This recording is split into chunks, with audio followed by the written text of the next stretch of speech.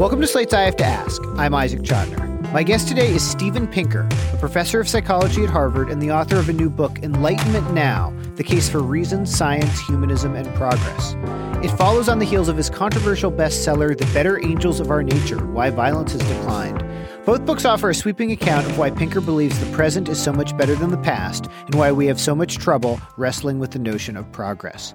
Steve Pinker joins me now from Cape Cod. Steve, where in Cape Cod are you? Truro, Massachusetts, second to last town along the Cape. Well, now, no wonder you've written a book about how the world is good. Thank you for coming on the program. I appreciate it. So for people who have not read either Enlightenment Now or The Better Angels of Our Nature, I'm going to follow up on this, obviously, but what is it that you're trying to get across, and what is it that you think we kind of misunderstand about our current moment in relationship to our past? The heart of the book is a set of graphs showing that measures of human well-being have improved over time. Contrary to the impression that you might get from the newspapers that we're living in a time of epidemics and war and crime, the curves show that humanity has been getting better, that we're living longer. We are fighting fewer wars and fewer people are being killed in the wars. Our rate of homicide is down. Violence against women is down. More children are going to school, girls included. More of the world is literate. We have more leisure time than our ancestors did. Diseases are being decimated. Famines are becoming rarer. So virtually anything that you could measure that you'd want to call human well-being has improved over the last 2 centuries, but also over the last couple of decades. And so, there are, I guess, a couple possible critiques to what you're saying. One would be to sort of take issue with the statistics, and another would be to say the statistics, I can't speak, are not picking up on things that we should actually be measuring. It seems like a different sort of critique would also be, what are we supposed to take from that? I mean, you and I would both agree as kind of, nice, liberal, secular people that there are way too many people who live unfortunate lives. There are way too many people who are victims of wars. There are way too many refugees. There's environmental destruction going on everywhere. You look from Yemen to Puerto Rico, et cetera. Things are not good. So what do you want to sort of get across other than things are better? What lesson do you want us to draw? Or are you just trying to sort of set the record straight? You're not trying to get us to think differently about the way things are now? No, I'm absolutely trying to get people to think differently, because this is not the first book that has tried to document the facts of progress. We had Matt Ridley's The Rational Optimist, Johan Norberg's Progress. There have been viral videos by Hans Rosling. The Bill and Melinda Gates Foundation has been touting the improvements in global health and longevity. I put the facts of progress in the context of the ideas that made it possible, because one has to ask, why have things been getting better? Does the universe contain some mystical force or arc bending toward justice or dialectic that just makes things better and better over time? The answer is surely not. I attribute it to particular ideas and values that came in around the time of the Enlightenment in the second half of the 18th century, and that when they are embraced, made progress possible in the past, and therefore, if we embrace them now, they'll make future progress possible. And these ideals I boil down to reason, science, and humanism. Reason, that we should apply rationality to analyzing our situation and our problems, as opposed to dogma, authority, charisma, gut feelings. Science, in that we should consult our best understanding of reality rather than superstition and folklore. And humanism, that we should prioritize the well-being of sentient beings, especially human beings, rather than the glory of the nation or the spread of the faith or the triumph of a race or ethnic group. You mentioned the Bill and Melinda Gates Foundation, and I think one critique of your book and your last book is essentially that it's a way of making people who are in positions of power or wealthy people now sort of feel good about where we are. Your book has gotten great praise from Bill Gates and Mark Zuckerberg.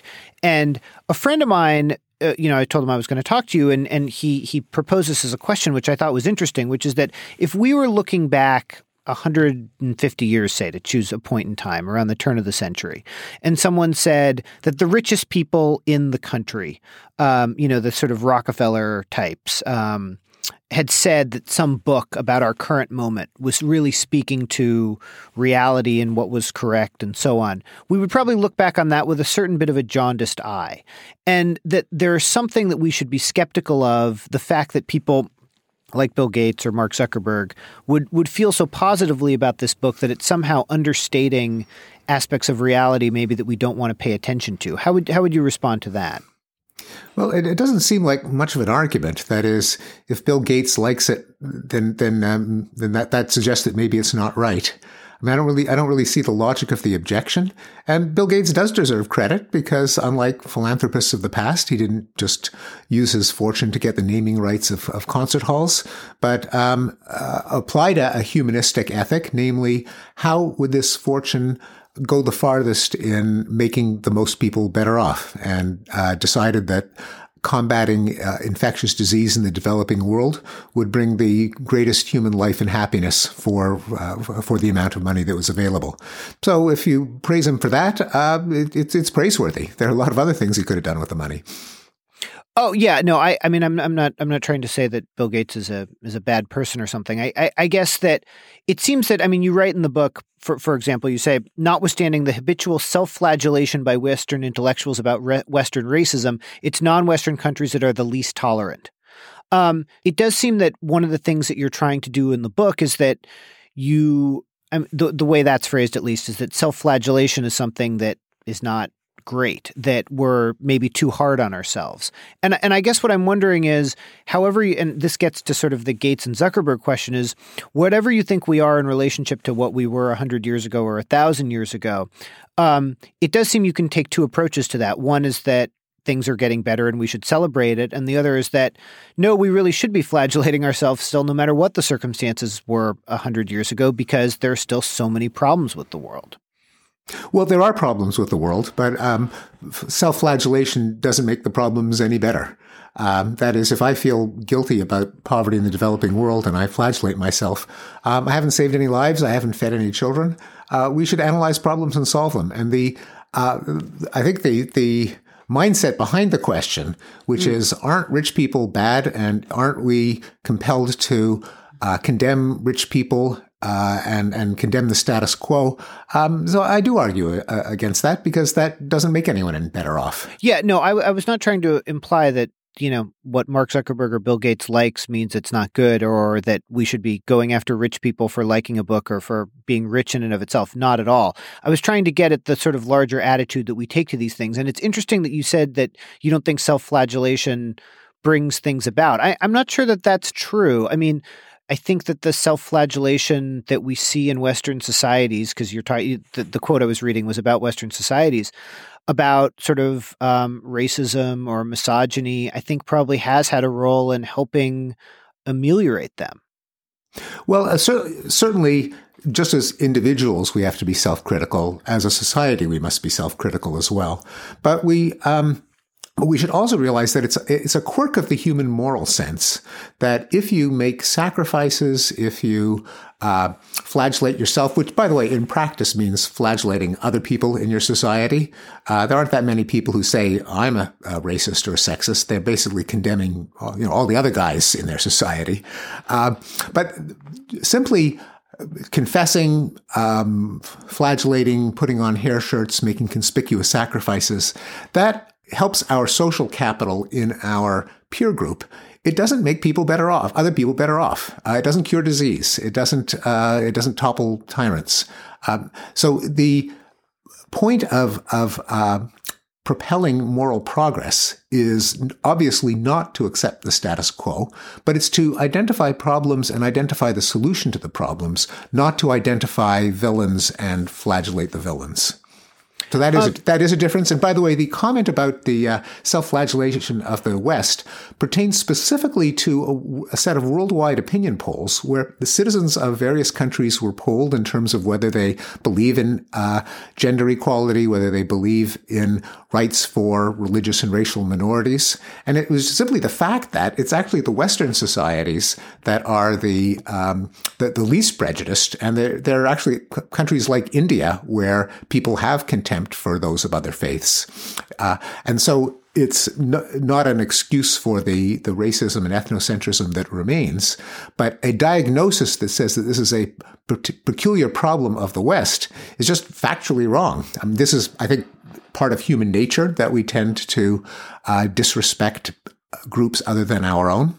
And it is one of the gifts of the Enlightenment that we are pushing back against that. By the way, and it's all countries that are improving, just some have gone farther than others. Let me ask you about kind of, I think a lot of people think the two biggest threats to kind of the sort of steadily improving, even if insufficient, progress we've been making are nuclear weapons and global warming. And the first is nuclear weapons are something that we've made via scientific ingenuity. And global warming is a result of many things, but one of them is kind of economic growth and kind of modernizing societies. So, and I think that you and I would both agree that they're both existential threats to everyone. And so I guess I'm wondering, how do you fit that into your larger idea about sort of science and progress and what they've offered the world? Well, certainly the extraction of energy, mainly via fossil fuels, has until now been an enormous boon to humankind. It has led to the abolition of slavery, to the emancipation of women, to the education of children, to lengthening lifespans, to richer experiences. But obviously it can't continue in the way it has through massive burning of fossil fuels.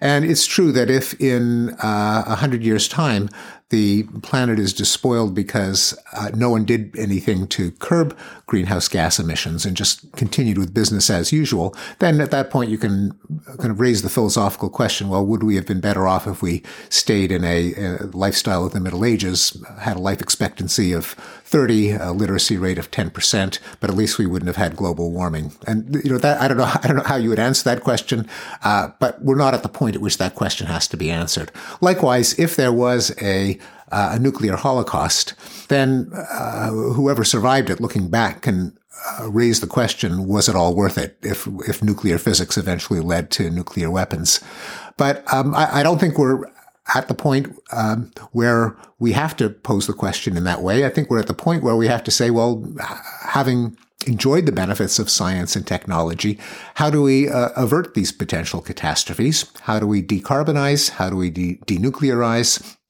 And put our rhetorical energy into correcting a course that we could go on if we're not sufficiently aware of it.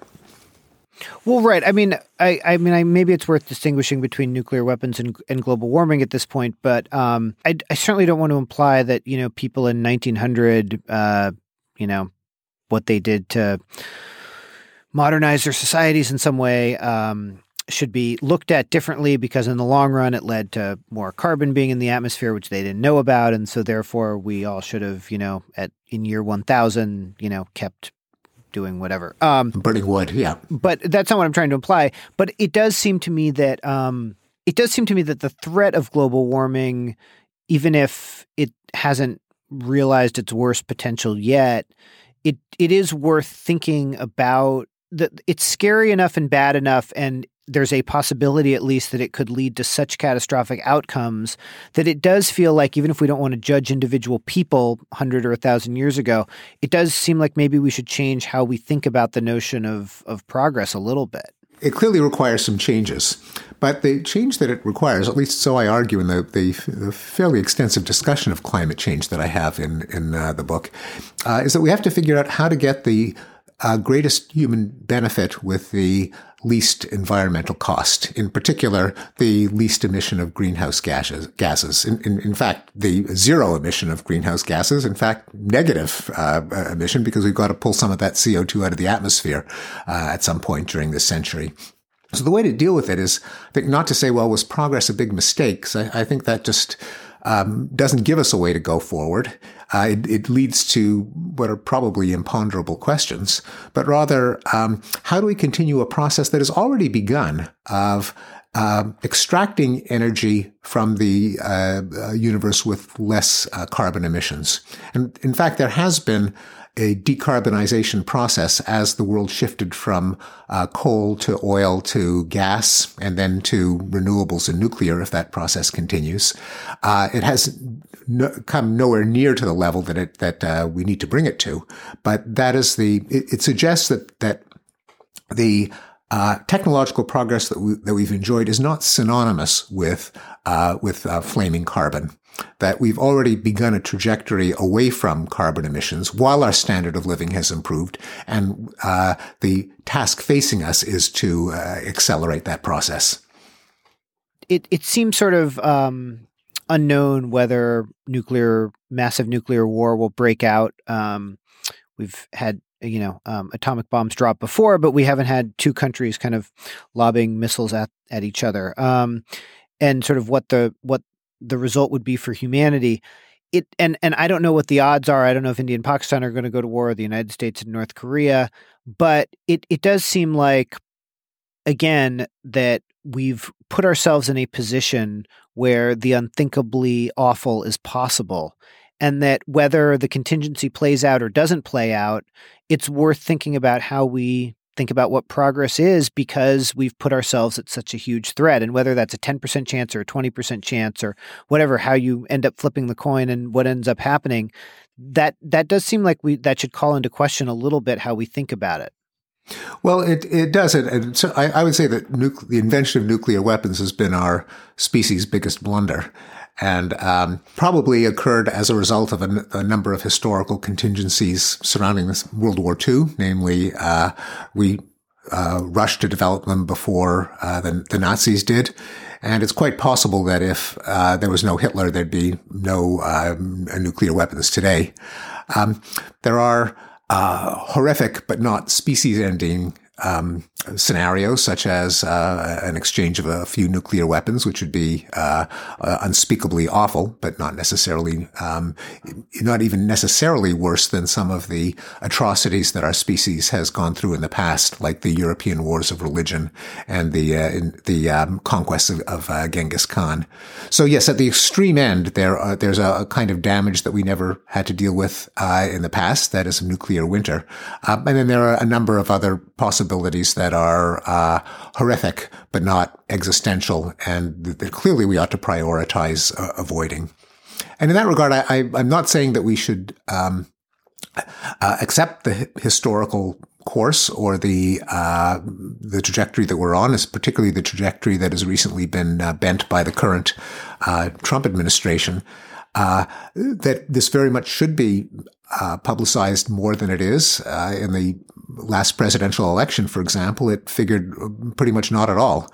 And instead, there was enormous discussion of relative trivialities like terrorism, like police shootings, like email servers, like economic inequality, all of which are issues. But compared to the threat of nuclear war, they're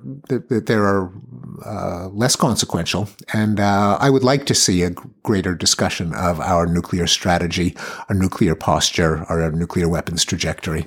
Just about your larger argument, I mean, would nuclear war and a calamity like that sort of change your view of, I guess I'm asking, what would falsify your argument in your mind that if nuclear war broke out and, the conditions were horrific everywhere, would you say, I mean, would you sort of say, oh, I attribute part of that to sort of Enlightenment thinking and our focus on science, or would you say that was actually a betrayal of it? Well, it would be, it's some of each. That is, the know-how to wreak that destruction was clearly a product of science, but the value system that allowed it to happen would be the most flagrant contradiction one could imagine of humanism. That was certainly the historical genesis in the ideology of Nazism, which is pretty much the opposite of humanism in seeking the glory of the race over the interests of individual people, and of the various escalations and saber rattling and conflicts over territory and ideology that would have taken the world to that place. You mentioned the current administration, which I want to ask you about, and I don't want this question to sound like Trump has somehow invalidated all these statistics that you have in your book, because you're not, I'm not trying to argue that, and I don't believe that. And Trump has not yet reversed much of the progress of the modern world, even though he's not a great president. I guess what I'm wondering is, we're a country that I think likes to think that it was impacted by Enlightenment ideas and has used those ideas to prosper and become the richest, most powerful country on earth, as politicians never tire of saying.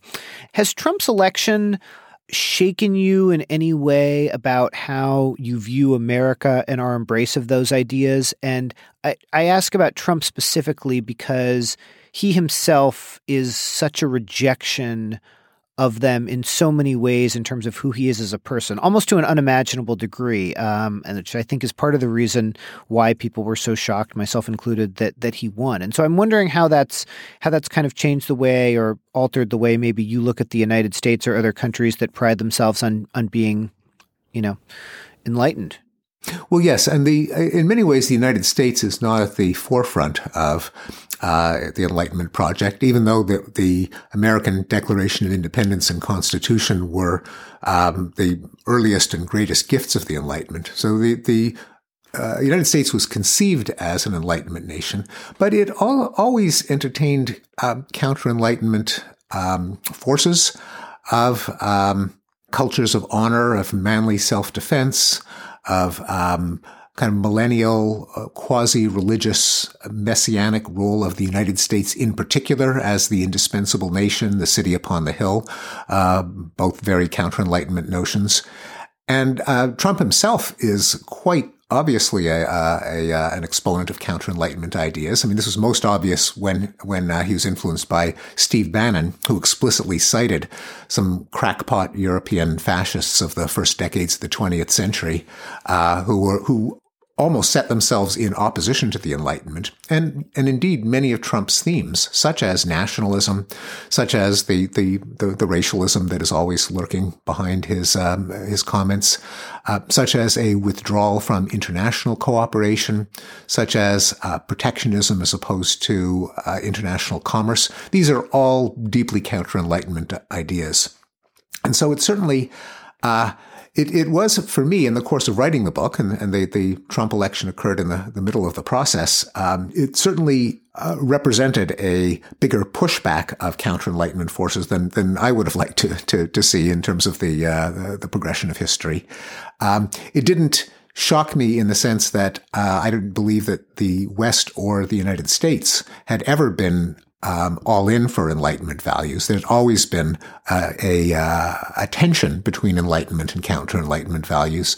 But I have to admit that I did not expect him to be elected, and I did not expect the counter-Enlightenment pushback to be as successful as it was. And the sort of counter-Enlightenment pushback, as you call it, which we see with Trump, and we see we see varieties of it throughout Europe, and we see varieties of it through the Middle East and South Asia and East Asia and all around the world. To what extent are you worried about that as a threat, a serious long-term threat to the progress that you're detailing, or do you see it as unlikely to be more than a hiccup? And just before you answer, I mean, one thing that I think is interesting about sort of whether Trump or Brexit or some of the European type strongman figures is they specifically seem focused, to the degree that Trump is focused, on getting out of or taking down the institutions that I think people like yourself give a lot of credit for in terms of doing all these things that you think have made the world a better place. Indeed. And I think I would see it as somewhere between a hiccup and a reversal. The fact that authoritarian populists have gained control of a number of countries, including the United States, is certainly worrisome. And indeed, real damage could be done. The nuclear war being the most obvious example, but also a corroding of the system of international norms that deserves much of the credit for reducing warfare, the pushback against democracy, and all of the other threats that we're all too well aware of. The long-term trajectory, there are some forces that are pushing back against it. One of them is just sheer demographics. Authoritarian populism is far more popular among old people than young people. It drops off like a cliff. I have a graph in the book that plots support for Trump, for European populism, and for Brexit. And all three curves are kind of cliff-shaped, where millennials just have not fallen in love with populism in the way that aging baby boomers and silent generation types have. So that's one reason to suspect that over the long term, this is not the wave of the future. The other is that there really has been a process spanning many decades, at least 50 years, of liberalization across the world. This is something that's visible in the World Values Survey, where every generation has become more tolerant than the one that preceded it. The progress has been uneven across regions of the world. There's just no question that Western Europe is more liberal than the Middle East and North Africa. But the tide has lifted all the boats so that a 20-something in the Arab world today is in many ways more liberal than a Swede in the early 1960s, as hard as that is to believe. Now, that's a force that has been pushed along by affluence, by education, by connectivity, by mobility, by all of the cosmopolitan forces of modernity. To the extent that this is a real process, it's unlikely to go into reverse overnight. In general, younger people, more connected people, better educated people, just don't subscribe to the same kind of racism and sexism and homophobia and nationalism as their elders. And you don't sort of think that that's a change that will happen with generations, in the sense that when the millennials become 75, they're going to be complaining about immigrants coming over, or whatever yes, it is. Right. Like the old saying that if you're not a socialist at 25, then you have no heart, and if you are a socialist at 55, you have no head. No one knows who said it first, but attributed to many people. It turns out to be false as a demographic fact about attitudes. That is, it is not the case that as people get older, they get steadily more conservative. So it's much more likely that people carry their values with them as they age, and that as one cohort replaces another, the population as a whole shifts. You mentioned connectivity before, about one of the things that was kind of making things go in the right direction. Have you? I asked you about Trump, but I mean, have you, along with Trump, thought about connectivity in the internet and the effect it's having on our society, and sort of had a different, or perhaps less positive take on it than you did several years ago? Well, certainly we are seeing the dark side of connectivity in the exploitation of connectivity to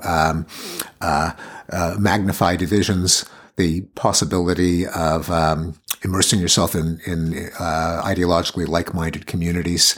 But since some of these drivers are so new, like social media, the explosion of social media is less than a decade old, we don't yet know how societies are going to mount an immune response to them, or countermeasures. Any solution to a problem will itself raise new problems, which take time to solve in their turn. And previous technological developments, such as mechanization and steam power, the automobile, often brought horrible disruptions when they first emerged, before society diagnosed what was happening and pushed back with countermeasures. That's starting to happen with social media, as Zuckerberg, for example, vowed to fix Facebook as his yearly project. We don't, and I like to think that isn't completely disingenuous and it won't be a complete failure. But as we start to even identify it as a problem, we can start to think about how to combat it. So the pessimistic view that we're going to get more and more insular, more and more polarized, assumes that even having recognized the problem, all possible countermeasures will fail. Now, maybe they'll fail, but maybe they won't fail. Steven Pinker, the book is Enlightenment Now, The Case for Reason, Science, Humanism, and Progress. Thank you so much for coming on the program. Thank you, Isaac. Thanks for having me. And that's our show for today. I Have to Ask is produced by Max Jacobs, with help today from Stephanie Geyer-Stevens in Cape Cod. Our theme music was composed by Doug Chase. If you have an idea for a guest or you just want to let me know your thoughts, email me at ask@slate.com. That's ask@slate.com. Are you looking for more great Slate shows? Check out Mom and Dad Are Fighting. Rebecca Lavoie, my friend Gabriel Roth, and Carvel Wallace discuss all aspects of parenting from toddlers to teens. They answer listener questions and talk through parenting issues in the news. Get it every Thursday wherever you find your podcasts.